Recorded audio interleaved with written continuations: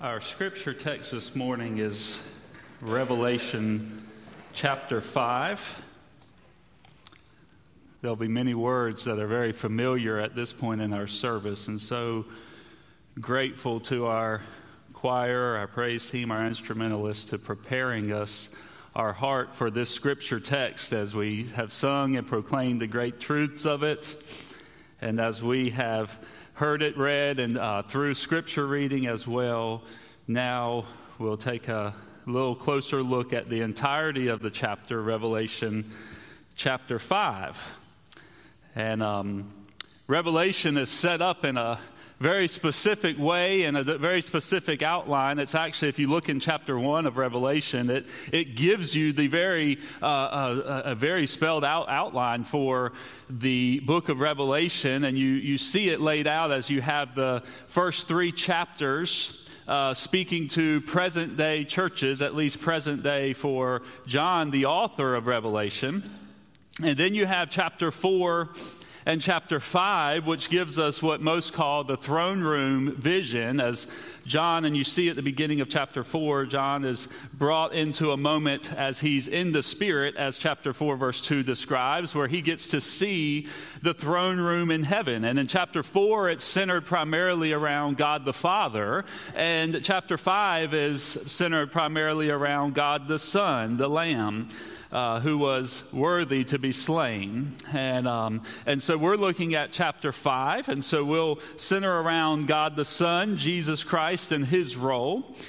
But as we look at Revelation, there can be confusion at times. Now, you notice we're not getting to chapter 6 or beyond. That's when the events of the eschaton, and that's just the fancy way of saying the end-time events, that's where you get into the explanation and many different symbols and many different arguments and differing views on what every single verse means. I will leave that for Pastor Luke to get into, but he'll appreciate that, I'm sure. But no, but as we prepare, that starts to look at the end time events, as I said. But chapter 4 and 5 offer that segue, that transition, and it's needed because of the theological truths that it proclaims. So even in chapter 4 and 5, you see a few symbols, and you might have a few questions about some of the characters and some of the people who it describes being in the throne room. But I did want to just lay out the scope of the message this morning to know that the questions I want to answer looking at this text today is, what does this tell me about Jesus?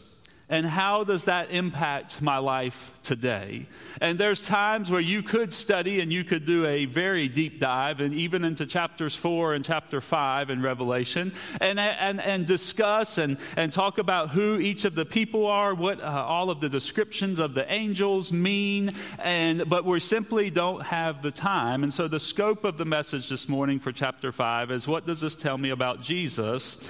And how does that impact my life today? Specifically, as we look ahead to next week, when our service will center around the Lord's Supper, the text of the message, as Luke will be back with us, and the recognition of the ordinance of the Lord's Supper. I believe this text sets the stage for not just a remembrance of Christ's sacrifice on our behalf, but the scriptural evidence that he is the only one worthy to offer his life as our substitute on the cross, and that Christ Jesus is God's plan for redemption for mankind. And so this week, I hope, prepares our heart for the message that will be brought next Sunday and the entirety of the service as we look at the Lord's Supper even in detail. But our text today from Revelation chapter 5, verses 1 through 14, even though we have sung it and we have heard it read, I would like to read through the entirety of the chapter, since it is a narrative and it is describing a specific event that happened to John, who is the author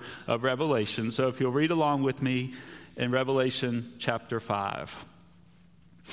Then I saw in the right hand of him who was seated on the throne a scroll, written within and on the back, sealed with 7 seals.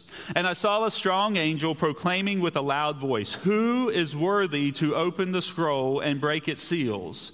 And no one in heaven or on earth or under the earth was able to open the scroll or to look into it. And I began to weep loudly, because no one was found worthy to open the scroll or to look into it. And one of the elders said to me, "Weep no more. Behold, the Lion of the tribe of Judah, the Root of David, has conquered, so that he can open the scroll and its 7 seals. And between the throne and the 4 living creatures, and among the elders, I saw a lamb standing, as though it had been slain, with 7 horns and with 7 eyes, which are the 7 spirits of God sent out into all the earth." And he went and took the scroll from the right hand of him who was seated on the throne. And when he had taken the scroll, the 4 living creatures and the 24 elders fell down before the Lamb, each holding a harp and golden bowls full of incense, which are the prayers of the saints. And they sang a new song, saying, "Worthy are you to take the scroll and to open its seals, for you were slain, and by your blood you ransomed people for God from every tribe and language and people and nation. And you have made them a kingdom and priests to our God, and they shall reign on the earth." Then I looked, and I heard around the throne and the living creatures and the elders the voice of many angels, numbering myriads of myriads and thousands of thousands, saying with a loud voice, "Worthy is the Lamb who was slain to receive power and wealth and wisdom and might and honor and glory and blessing." And I heard every creature in heaven and on earth and under the earth and in the sea, and all that is in them, saying, "To him who sits on the throne and to the Lamb be blessing and honor and glory and might forever and ever." And the 4 living creatures said, "Amen." And the elders fell down and worshiped. Would you pray with me? Father God, this is your word. You have given it to us that we might know you, that we might follow you, and that we might be shown how our need for a Savior. And this text shows us that Jesus is our Savior, and he is the only one worthy to be called that.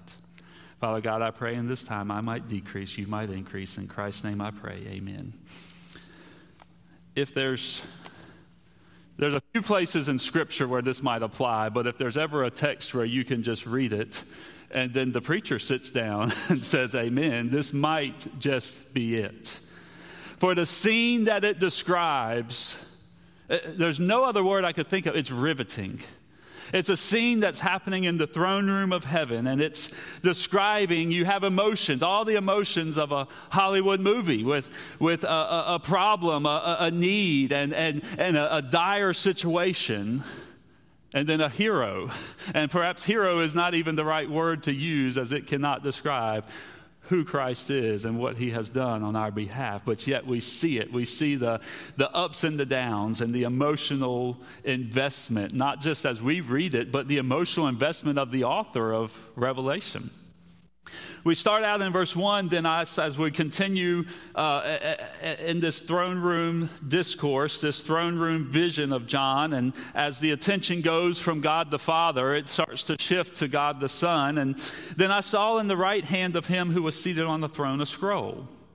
And this scroll, there's many people, again, as I said, there's a lot of different symbols and aspects of this text that you could really talk about and discuss for a long time. And there's even differing views of what this scroll perhaps means. But there's a couple things we know about this scroll. The first, and this is undeniable, it's important.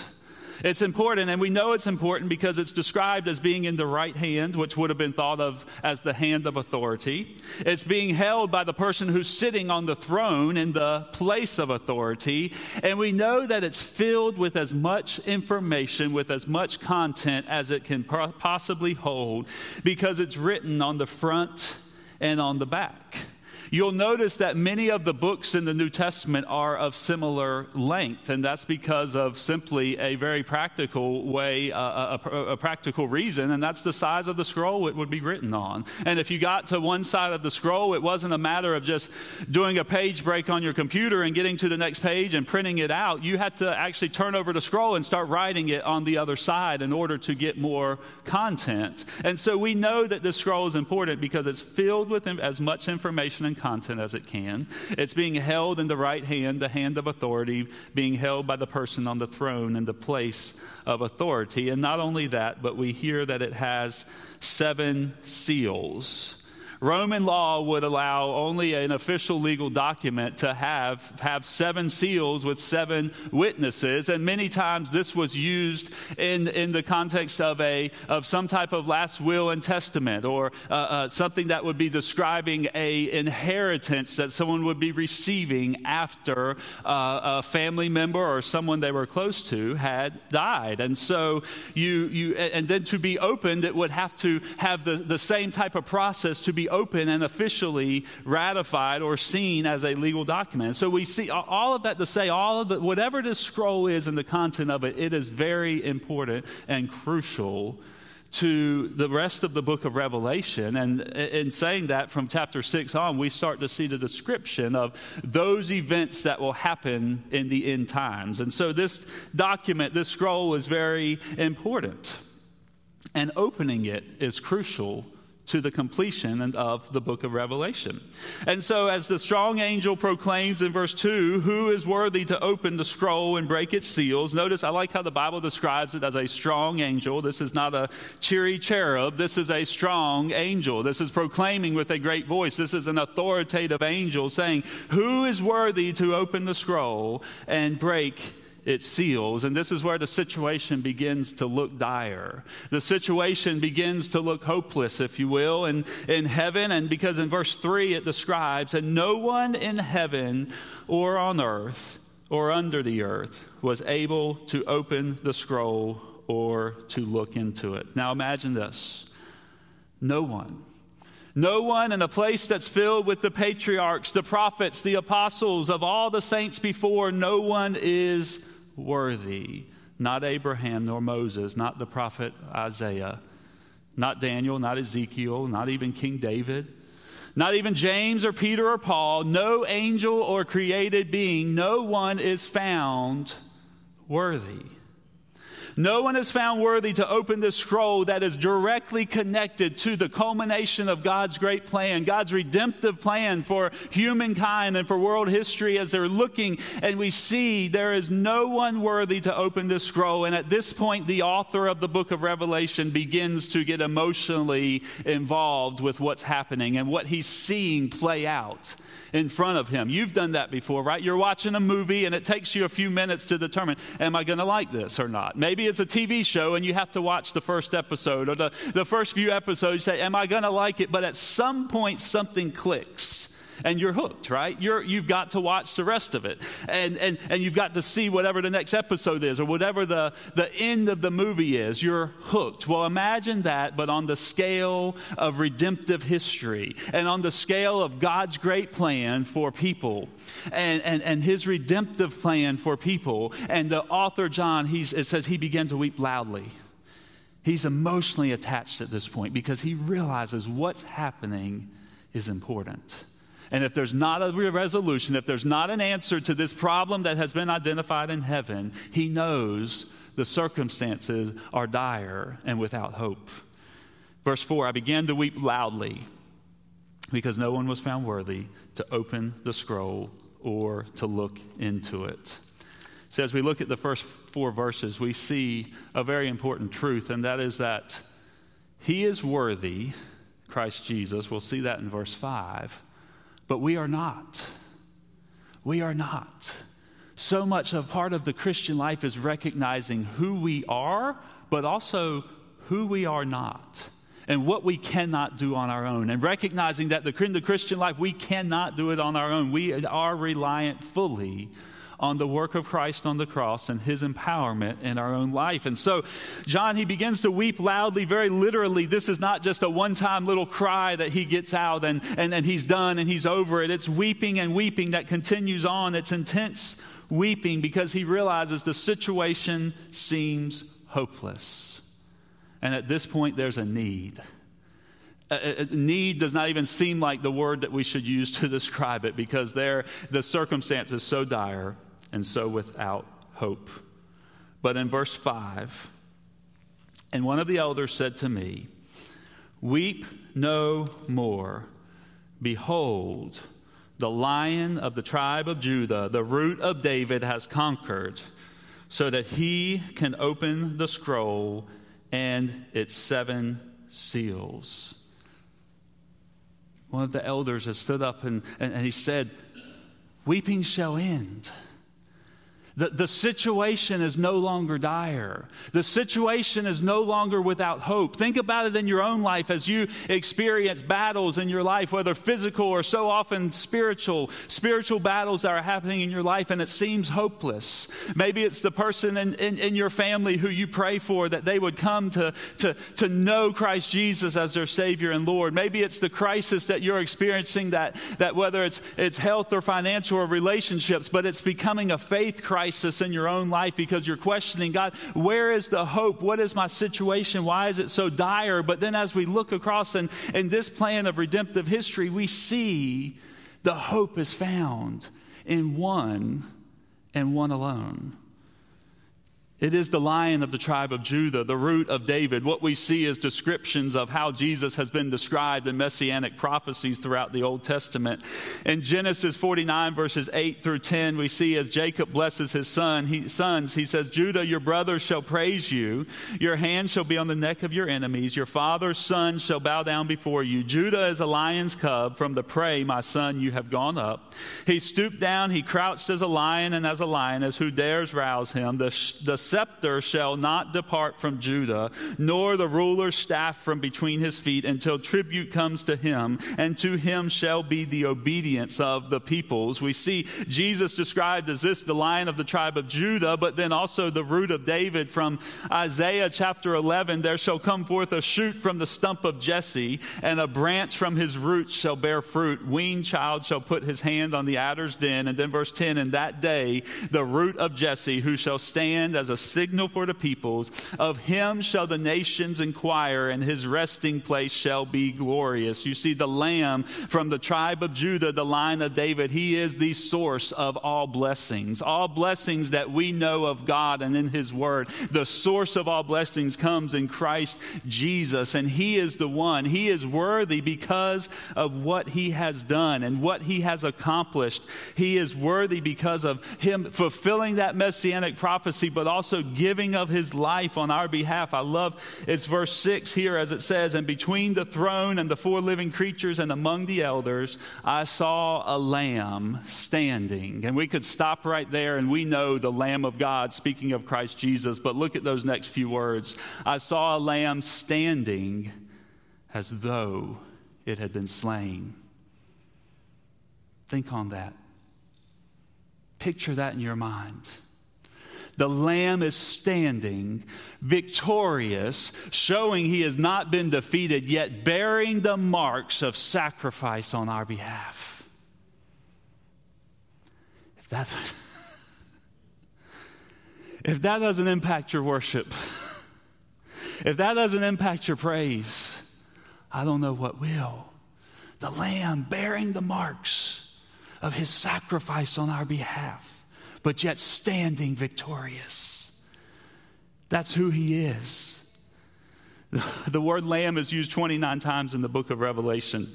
There is one time it's used to refer to the Antichrist, but 28 times it's used to refer to Christ Jesus. We know who this is talking about. And throughout Scripture, we see examples of this sacrificial lamb. In Genesis 22:8, what was provided as a substitute.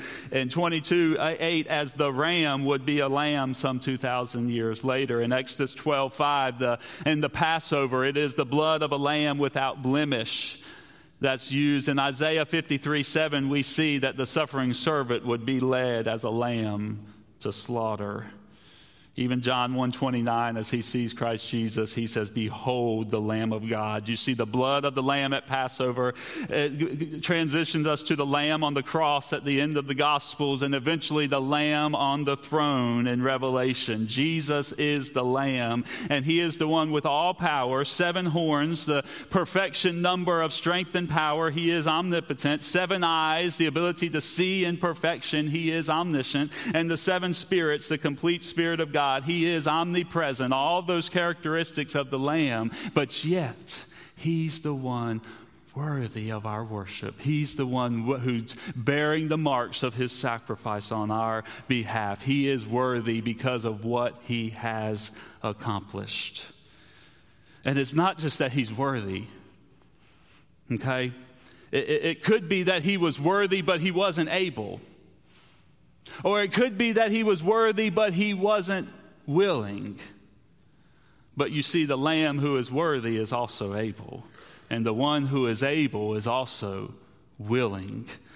Verse 7 tells us he went and took the scroll from the right hand of him who was seated on the throne. He took the scroll knowing he is the one who could open that scroll and to set into a course of events that would bring about the redemptive history and the redemptive plan of God Almighty. You see, he is able and he is willing. The one who is worthy to open the scroll, the one who holds the keys to life and death, who holds the keys to all that will happen in the culmination of God's great plan for earth. He is with us today. He is the one who in John 16:33, he says, I have said these things to you that in me you may have peace. That Lamb who is worthy, he promises us peace. In the world you will have tribulation, but take heart, I have overcome the world. And he reminds us even at the end of Matthew's gospel that he is with us always, even to the end of the earth. That same Lamb reminds us in John 14, let not your heart be troubled. You believe in God, believe also in me, and that he is the way, the truth, and the life. And that same Lamb, even in John 15, calls us friends. He calls us friends. Yes, the Lamb standing as though he had been slain, bearing the marks of his sacrifice on our behalf. He wants a personal relationship with you. And he wants you to know that he's with you through temptation, through anger, through addiction, through relationship issues, through financial concerns, through medical diagnosis, through family concern, whatever it is you're going through. He wants you to know he is with you, and there's only one response we can have to that. You see, what do you do when you come into this truth of who Christ is and his worthiness and his willingness and his ability to take this scroll and to set into course of action the events of redemptive history? What do you do? What is your response? And you would think that maybe there's a checklist of things we need to do in response to that. Maybe it's so complicated. What he did for us is just so profound. How do we respond? See, there's only one response. There's no thought provided. You see in the text here, you're going to see as we read through, there's no section of let me think about how I respond to this great truth, because based on his worthiness, based on what he has done on our behalf, he is worthy of our praise. At verse 8, and when he had taken the scroll, the 4 living creatures and the 24 elders fell down before the Lamb, each holding a harp and golden bowls full of incense, which are the prayers of the saints, and they sang a new song. Now, if you allow me just a moment, this illustration, I realize, does not connect fully. This does not connect fully with the worship that's happening in the throne room of heaven, but it's the only earthly comparison I can think of. I'm a fan of live sporting events. I enjoy it. I'll watch. I won't watch baseball on TV, but I'll watch baseball in person. Yeah, I enjoy it. I like football. I like being in the environment where there's a group of people and they're cheering or maybe booing if depending on what side, how the score is going. But they're all collectively cheering for this team and support. And the bigger the crowd, the more exciting it can be.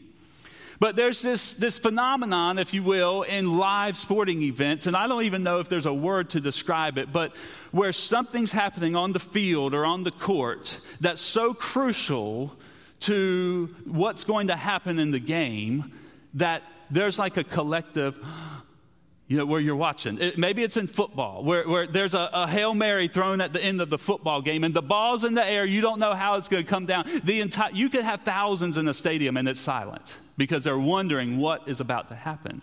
And I can remember a football game I was at several years, about 13 or 14 years ago. It happened. It came down to the last second. It's what you desire in a game, that you're on the edge of your seat. You're wondering what's going to happen. And it came down to a Hail Mary at the end of the game. And I remember, I can picture it in my mind, the ball in the air, and thinking there's no way they're going to catch that ball.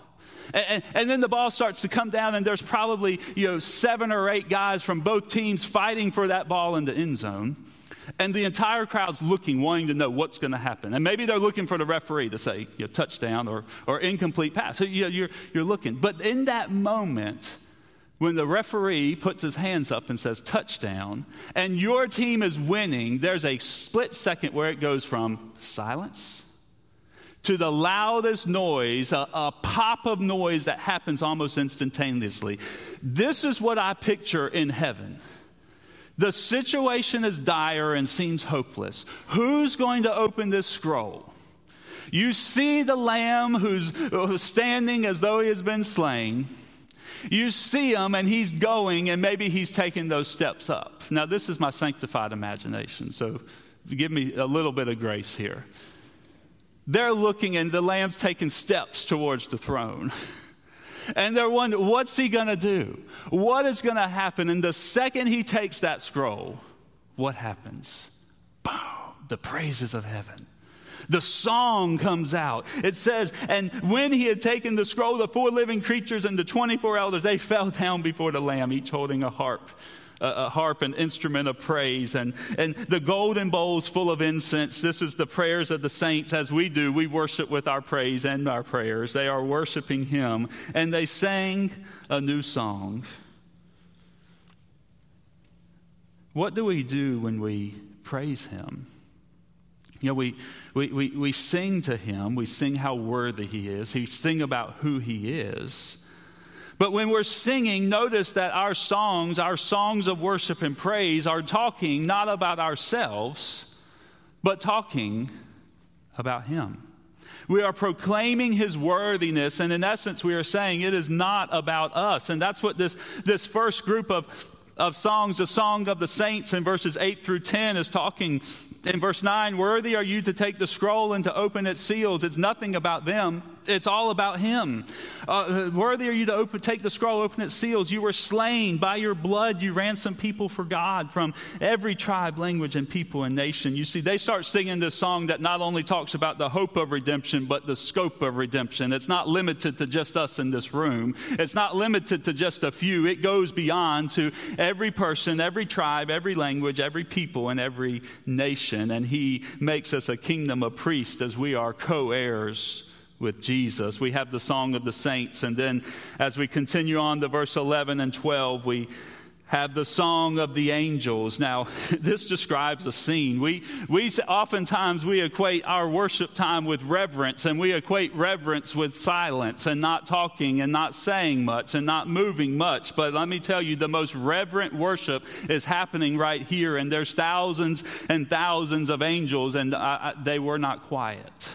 Okay, they weren't whispering. We've already said, that's why this isn't a cheery cherub just singing in a nice peaceful voice. This is a strong, mighty angels proclaiming the worthiness of who he is.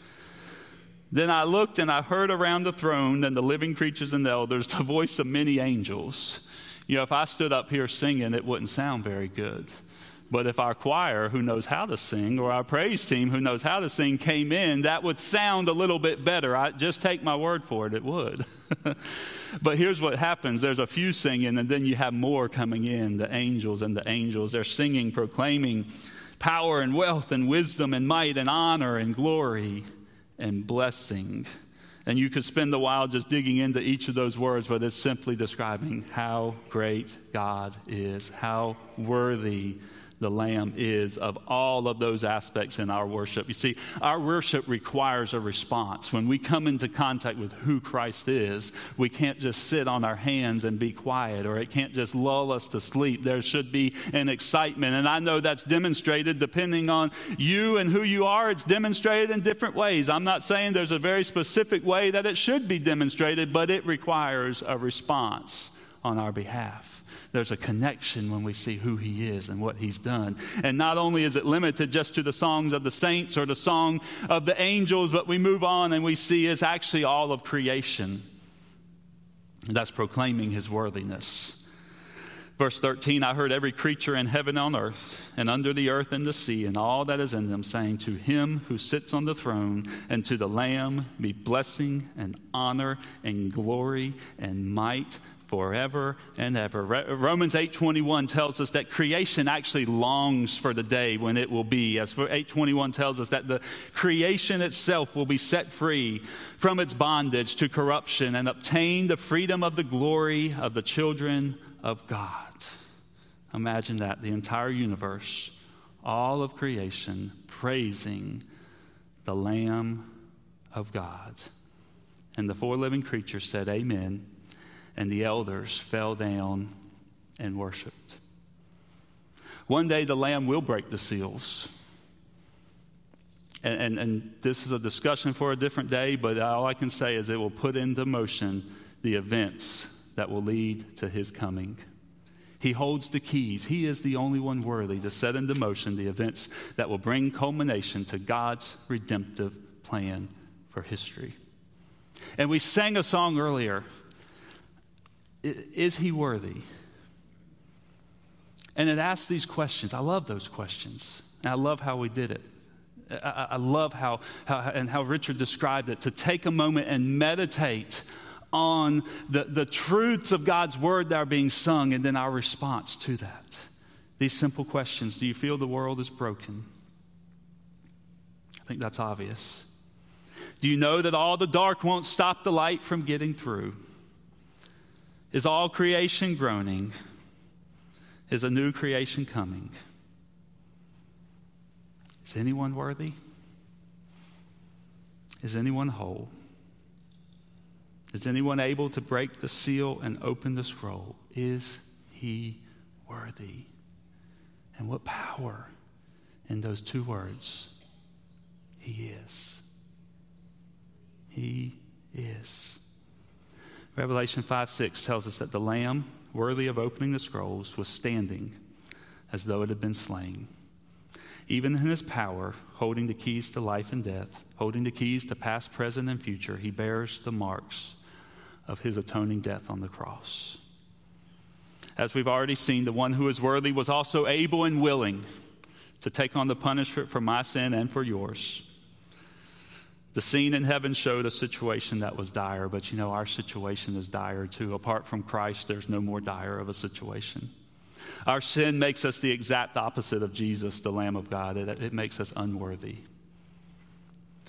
We do not deserve the blessings we have, yet God in his great mercy showed us love for us, and that while we were yet sinners, Christ died for us. In just a moment, we're going to sing a song. Jesus paid it all. Again, I won't sing, but a few words from that song. And when before the throne I stand in him complete, Jesus died my soul to save, my lips shall still repeat that Jesus paid it all, and all to him I owe. Our only response is to give of our life to him, to respond in obedience. Oh, what beautiful truth to know that in our sin, as unworthy as it made us, as stained as our sin made us, that the one who is worthy gave of his life that we might have life in his name. So today I can tell you by the truth of God's word, no matter how dire your circumstance may seem, no matter how messed up you think your present is because of your past, there is one who died to give you hope. Christ Jesus freely gave of his life for you.